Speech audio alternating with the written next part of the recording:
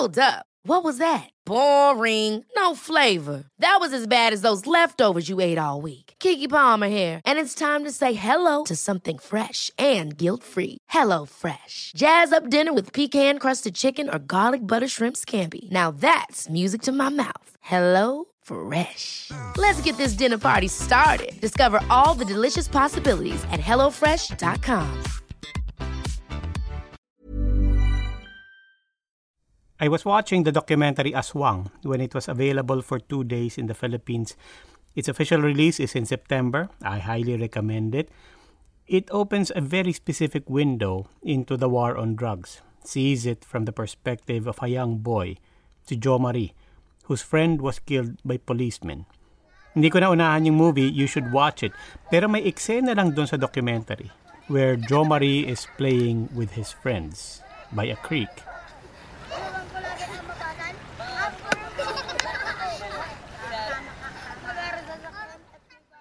The stream and its banks are full of garbage. Pero yung mga bata, go lang, laro lang. Tapos, quietly, sa sarili niya lang, si Jo Marie kumakanta. Rapping, actually. The scene, it's stuck in my head. Kasi hindi ko alam kung ano yung kinakanta. So I messaged Alex Arumpak, the director.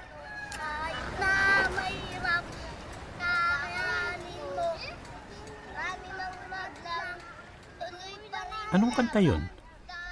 Alex says they didn't know at first either. But apparently, it's fairly popular among children, particularly in urban poor communities. Alex sent me a YouTube link to the original recording of the song. 9 million views and counting. Title niya, Mangarap Ka.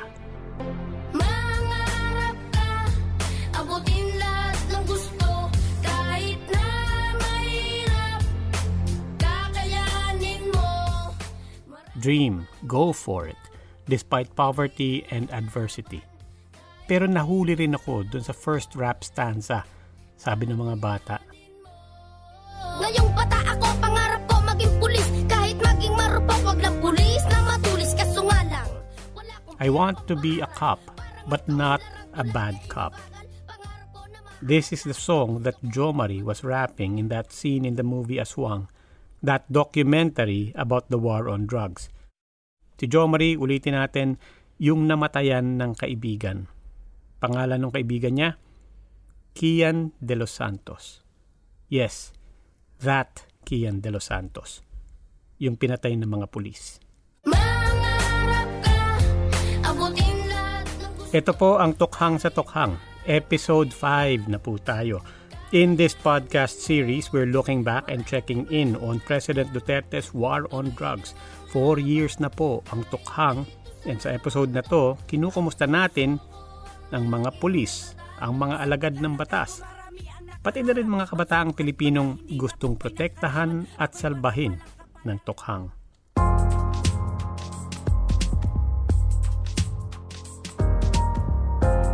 They want to be architects, they want to be pilots, stewardess, basketball players. They want to be teachers, accountants. When they look into the future, it's still very hopeful. It still sounds like a bunch of kids talking about the future. So, I think this is psychologist Mara Yusinko. She was part of a team of researchers from Ateneo de Manila and Miriam College. Mara's group visited a handful of barangays in Metro Manila in 2018 to work with neighborhoods that saw a lot of the war on drugs. Specifically, they worked with teens and kids orphaned by the campaign and its operations. Well, I can't really speak to the specific communities kasi that's part of the confidentiality. We don't want to put them in danger also. So, mga high volume of drug war casualties. So, dun kami pumunta. 3 communities, 3 barangays. So, there were 62 of them that joined. Yung kasali lang sa analysis is those 11 and above. Mara and her fellow researchers used play and art therapy to study these effects through the lens of the children, what they had gone through. The youngsters didn't necessarily know each other. The one major thing in common to all of them, they had each lost at least one parent no longer than weeks, maybe a few months earlier. The facilitators came from the communities as well. So these are mga kuyas, mga nanays na kilala na rin nila. A lot of the guys wanted to do rap songs about their experiences. And then they also did skits. It was a very open-ended question lang na. So, ano yung kwentong tokhang sa buhay nyo?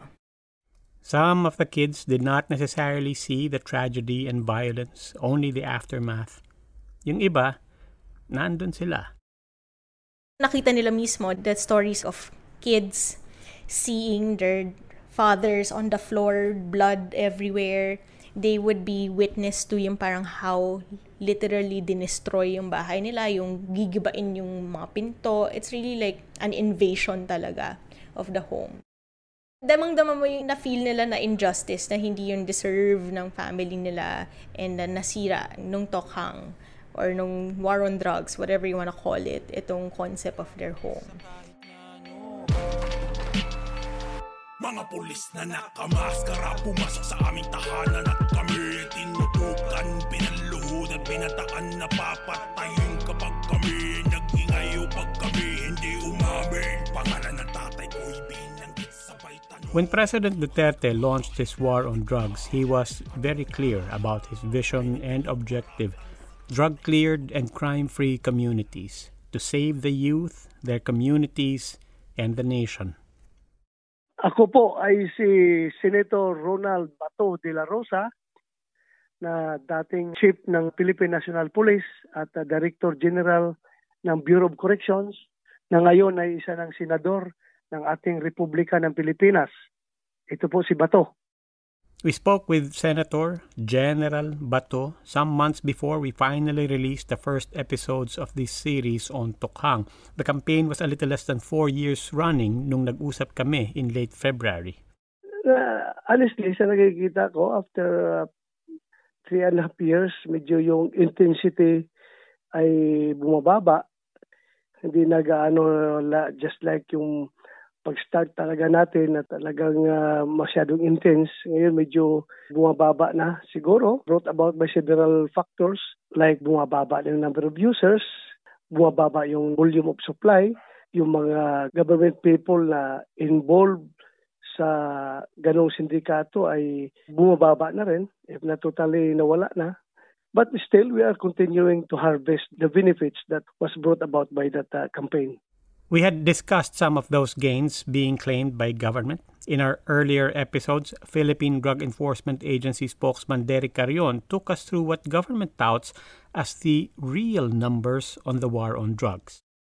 From July 1, 2016 up to December 31 of 2019, we have arrested 223,780 persons violating the anti-drug law, 492 drug dens, and 14 clandestine laboratories. 492 plus 14 to 506. We have cleared 17,816 drug-affected barangays. For high-value targets, of which a part are government workers, we have arrested 735 government workers, uniformed personnel, and 347 government employees. While for high-value targets, we have arrested 8,585. What most recitations of government numbers do not linger on are the deaths being attributed to Tokhang. Mr. Carrion did not dwell on it either, but he did note. And the official count of persons who died during anti-illegal drug operations is at 5,563. Private groups say as much as 30,000 people have been killed in the course of the war on drugs. The government asserts, as Mr. Carrion just did, that less than 6,000 of those deaths should be blamed on the war on drugs. Kung di niyo pa napapakinggan, in episodes 1 and 2 of Tokhang sa Tokhang, we try to reconcile or at least understand why and how the government and non-government agencies count very differently. But anyway, however many thousands of deaths anybody would acknowledge, all the claimed accomplishments of government have been marred not just by challenges to their data, but reported, litigated, and proven cases of police recklessness, abuse, and impunity. Tokhang has been tainted by collateral damage, innocent blood spilled in the very streets and neighborhoods President Duterte had vowed to clean up, killed by some of the very agents ordered forth for that cleansing. Most notorious and first among what Filipinos, even those supportive of the war on drugs, wring their hands over.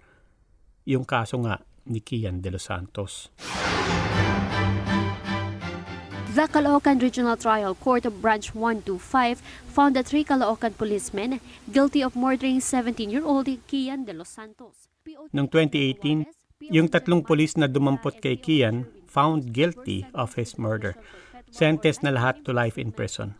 It was the president who ordered immediately the relief, the arrest, and the detention of the policemen involved. Officials claim the conviction proves there is accountability, that the war on drugs, as imperfect as it is, was never meant to unleash the police with a sense of impunity.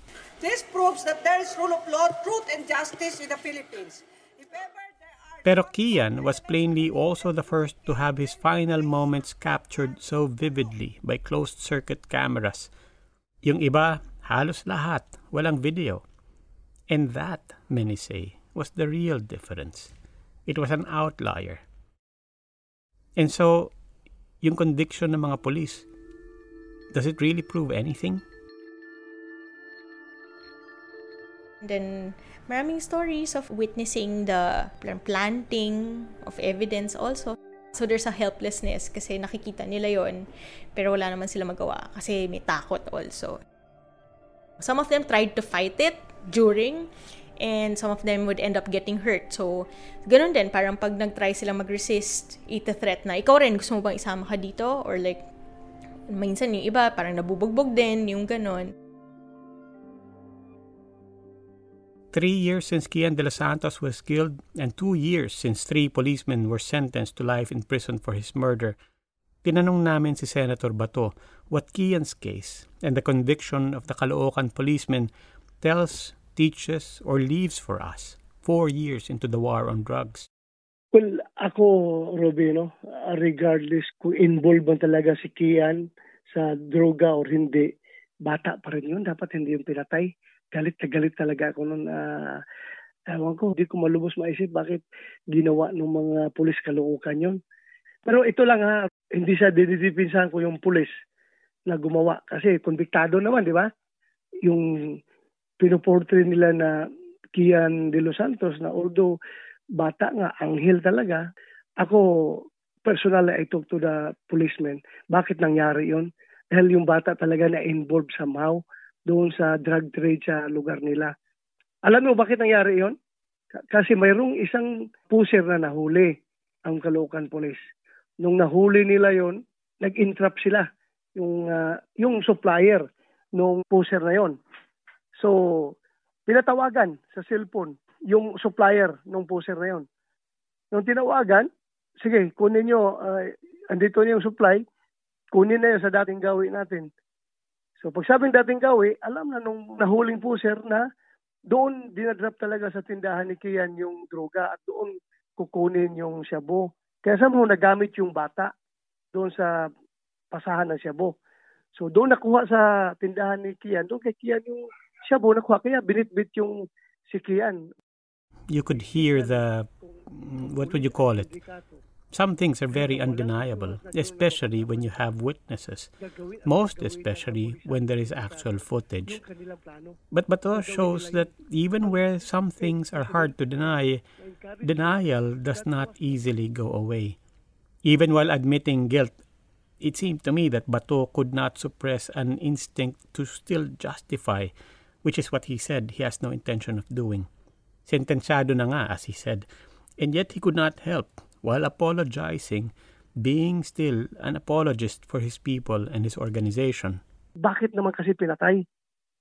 Yun ang mali doon. Pero pag sinabi natin na hindi involved yung bata, somehow na involved siya, nagamit siya. Sorry to say that, nasa langit na yung bata na ando na, pero nagamit siya somehow doon sa drug trade na yun. The president had initially promised he would end the drug trade in 6 months. But it's easy to forget now that just within a month of assuming office, President Duterte himself had already acknowledged what critics, oppositionists, media, academics, and even local officials had said would be the weak link and the fatal flaw in his campaign. the centrality and frontline role of police who, they said, could not completely be trusted. I am compelled by my sense of duty na sabihin sa inyo lahat, lalo na yung mga pulis na nasabit sa droga. And I'd like to name publicly General Marcelo Garbo. Just 1 month into his term, President Duterte said no less than 5 high-ranking police officials were complicit in the drug trade. And yet, in that same speech, the president said there would be no hesitation. That would be a mistake, he said, and he reaffirmed his complete faith in the force. And over the first 6 months of his presidency, during which time the head of the Criminal Investigation Detection Group in Region 8, Marvin Marcos, was implicated in the killing of supposed drug lord Albuera Mayor Rolando Espinosa, neither Marcos nor his then chief in Albuera Leyte, Jovi Espinido, had anything to fear, the president said. The president did warn crooked cops. At pag nagkamali kayo, sabihin ko, patayin kayo. Ako nagwa-warning lang sa inyo. And yet by December, in various speeches, he spelled out where he stood. I will not allow these guys to go to prison. Maski na sabihin ng NBI ang murder. Total, under mo yung NBI ko. Under ko rin yan Department of Justice. Kung walang baril, bigyan mo ng baril. It's a loaded gun. Fight, because the mayor said, let's fight. Lahat na disgrasya, magkakaso. Ano ang kaso? Under the revised penal code. In the fulfillment of your duties as public authority, akin yan. I assume full legal responsibility for it. Shoot first, but only when you think that your life is in danger. There are laws to be observed before you do it. In this series, we keep using the term Tokhang as shorthand for the war on drugs. Actually, by July 2016, the government had clarified the strategy under the official handle of Oplan Double Barrel. Tokhang is just the first barrel, ironically the softer of the two. It is the hearts and minds part of the campaign, meant to entice, encourage, and help people to avoid drug use, or among users to quit and to reform. The other barrel is what Filipinos really refer to when they ironically invoke Tokhang for all the violence associated with the anti-drug campaign. Officially, the other track is Project High Value Target. That one goes after the drug lords, is aimed at dismantling their facilities and network. That is what Mr. Duterte means when he invokes a war. Dito sa gera na bulag, ano ba pangalan ko? Gera ng bulag, ano ba pangalan ko? Dito sa gera na bulag, ano ba pangalan ko? Gera ng bulag, ano ba pangalan ko? Bato now says it was hard enough pursuing those two tracks, while all the while, it turns out, there was a third thing they needed to do from the start, and in fact, ahead of Double Barrel. I had asked him, what would you change if you had to do it all over again? Yung embarking the war on drugs right away without cleaning our ranks first. Ang ginawa kasi namin is simultaneous. War on drugs against sa mga people na involved talaga sa droga. At the same time, dito sa mga tao sa gobyerno, like mga pulis, mga politiko, sabay. So I think what was the best model should be was pag-declare namin, nilinis muna namin yung hanay namin. Then after that, banat sa labas. Internal cleansing muna, then external war kaagad. Internal war to external. Ang ginawa namin kasi sabay-sabay. So ang nangyari, hindi to first time for central figures in the war on drugs to admit this. Bato himself, then as PNP chief, said it as early as February 2017. We have to focus our efforts towards internal cleansing. In fact, by the time he said that, Double Barrel was officially suspended, up for review and recalibration, as police like to say. Moreover, that review, it was prodded not by internal reflection, but by public and in fact international outrage when in January 2017, a Korean businessman, Ji Ik-ju, was, investigations said, abducted, tortured, framed for extortion, and ultimately murdered by policemen right inside Camp Crame, the headquarter campus of the Philippine National Police. Nakatutok masyado sa labas. Dito sa loob, marami rin pa kaming dapat lilinisin. Meron pa rin na-involve talaga sa krimen ng mga polis. The police relaunched Double Barrel, promising a less bloody anti-legal drugs campaign in March 2017. 7 months later, they would suspend it again. Because in August, 2 teenagers, Carl Arnaiz and his young friend, Reynaldo de Guzman, would turn up dead, were suspected to have been abducted and killed by policemen. And then because within that same month, Filipinos watched, stunned, grainy but incontrovertible CCTV footage of Kian de los Santos being led by policemen to his execution. Sarap ng tulog ka so peaceful. May sumipa sa pinto, may dala mga pistol. Cops wanna pop us like your pimples, but we people repeat the ritual. Kahit handa sumuko, pinutok agad. So ang nangyari, medyo alam natin talaga na may mga nangyari na sinasakyan ng mga loko-lokong mga sindikatong mga pulis at mga politiko yung ating war on drugs dahil nga na-involved din sila sa war on drugs. At the same time, they are involved in the drug syndicates. Although ito'y kagagawan ng maliit na sektor ng membro pa rin ng gobyerno na involved sa sindikato, but nadadama yung buong gobyerno. So, in other words, nadadama yung buong kampanya. Sasabihin ng po ng ibang tao, yan na nga yung sinasabi namin sa umpisa pa lang na maraming pulis na matino. Alam din natin na maraming pulis na might be involved, might be implicated. And people will say, we said so. We were warning that kung hindi unahin ng pulis ang sarili nila, magkakaroon ng problema.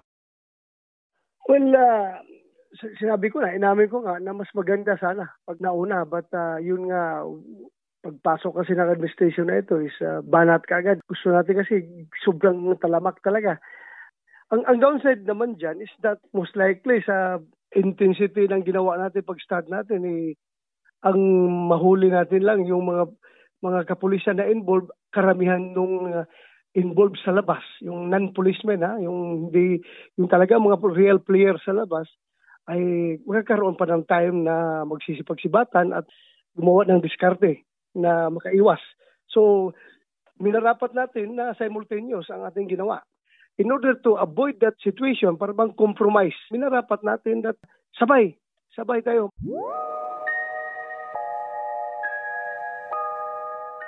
Matamaan na yung matamaan, basta sabay natin to maximize the impact of this war on drugs.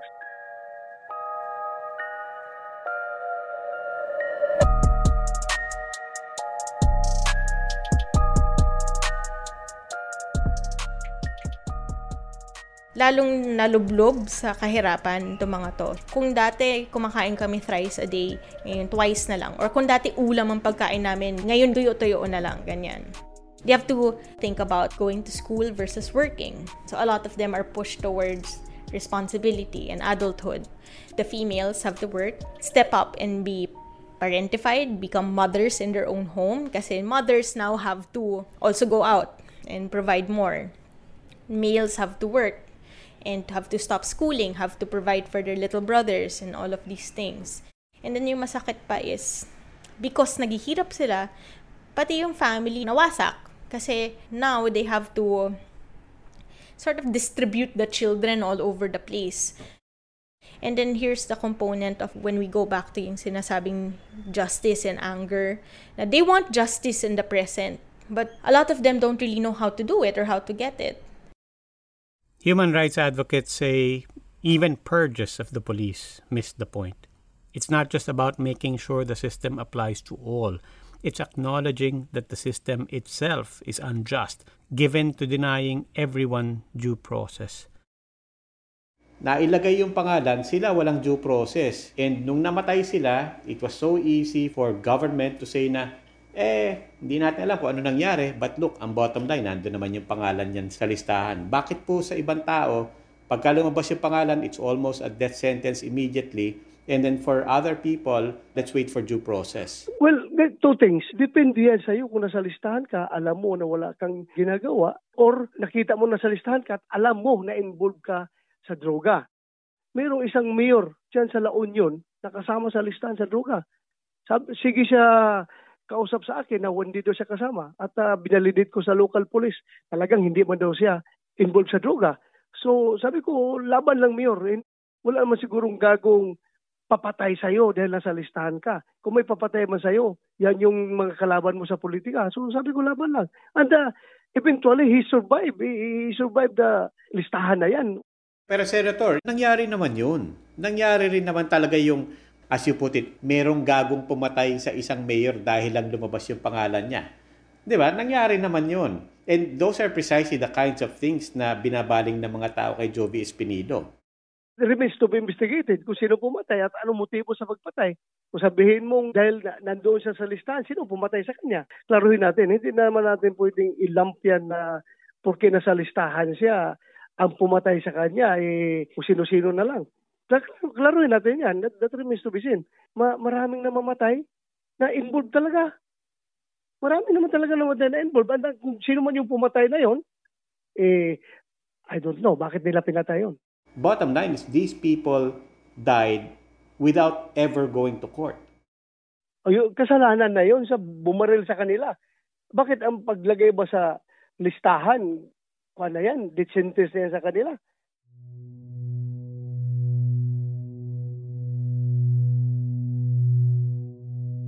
Espinido, where are you?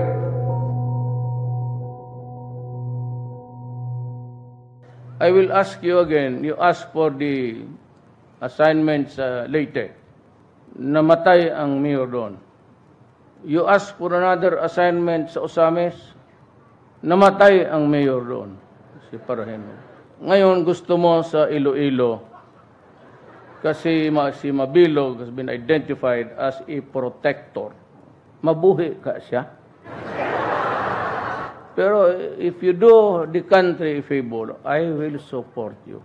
Just follow the rules of engagement, that whenever their life is in danger and they are in the actual performance of a duty, you are free to kill the idiots.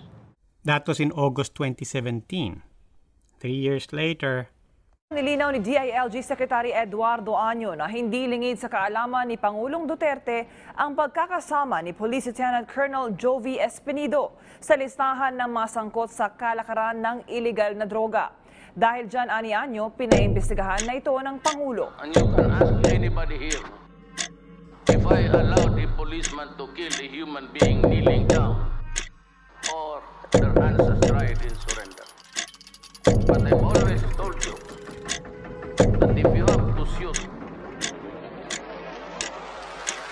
them dead, shoot them dead, shoot them dead. I asked Bato, you say dapat pala lininis at inayos muna natin yung pulis bago binigyan ng marching orders. Pero sa tingin niyo po ba, President Duterte's words enabled, encouraged, emboldened them to be reckless? Was it not in fact those words that gave them a sense of impunity? No. With or without that, basically, kung ang pulis ay sindikato, kahit na walang assurance na gano'n na babakapan ka, gagawin ng kapulisan na sindikato yung kanilang plano. Gagawin nila yun. Ang kay Presidente naman, na encouragement, that was the best way to motivate these policemen to work. There are too many issues and personalities and scandals to cover in this podcast, even over the 5 episodes we've done so far, including this episode.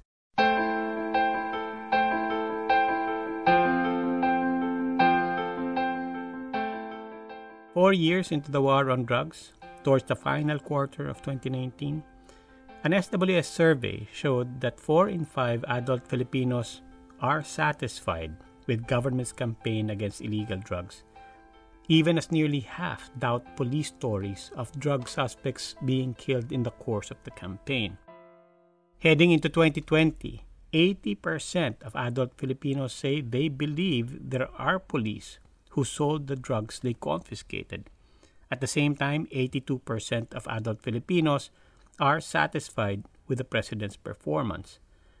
In Pulse Asia's year-end review for 2019, the police earned a trust score of 72%.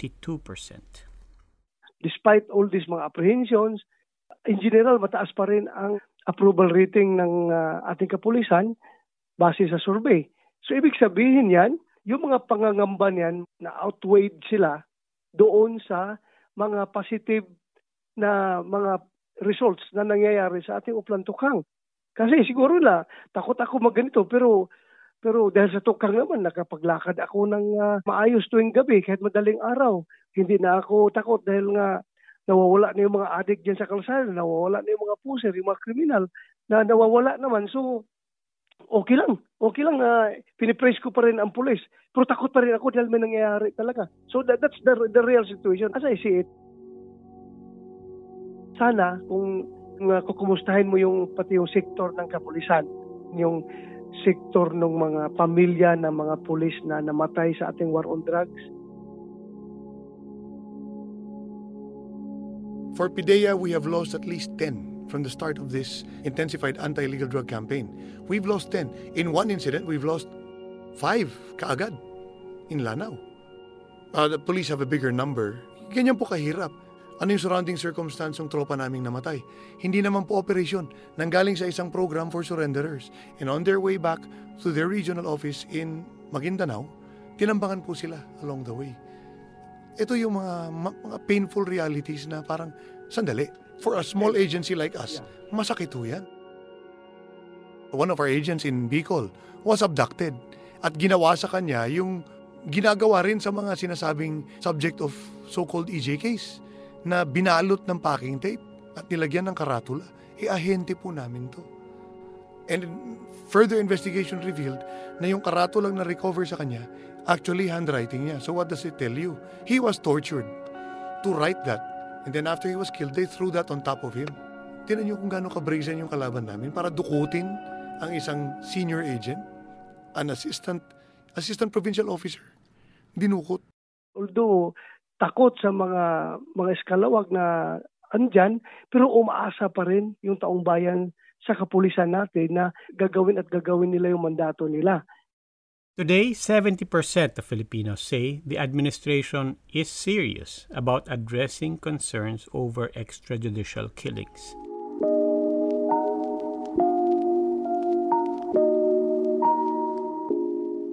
All of this makes me think back to the children that Mara Yosinko and the researchers were working with in 2018. After losing a parent, what happened to them? Where? What are they now? How do they see themselves now? May mga iba na very directed towards justice. So may mga iba na gusto maging lawyers dahil they would cite the experience as a reason why. Iba gusto maging judge. And the funny thing is a lot of them want to become policemen and women. So I would say almost 50% of the answers was gusto nila maging police or a police women. And it's not because they want to retaliate. Ang reason nila is we want to show that there's a proper way of being police. Ngayong bata pa lang ako, pangarap ko maging pulis, bali marupok na pulis.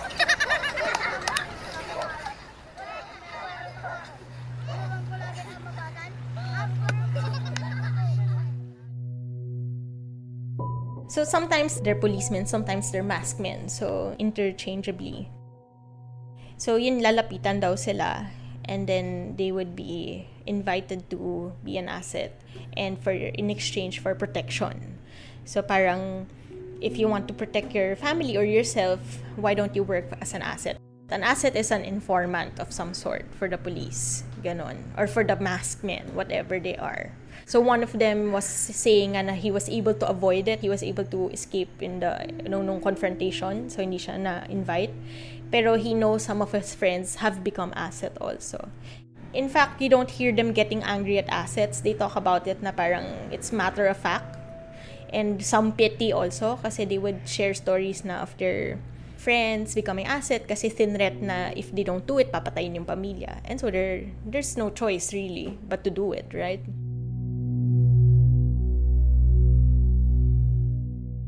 In the next, our final episode, we will continue checking in on these children. Kukumustahin natin ang mga bata, kumustahin natin ang kanilang mga nanay, kukumustahin din natin ang kanilang komunidad. We will check in on the barangays. Ako po si Robbie Alampay, Puma Podcast. This episode was produced and written by me with help from Trisha Aquino. The music you've been hearing is from the Collateral rap album by Calix and Balakid. We are using this with their permission. Our audio editor is Mark Casillan.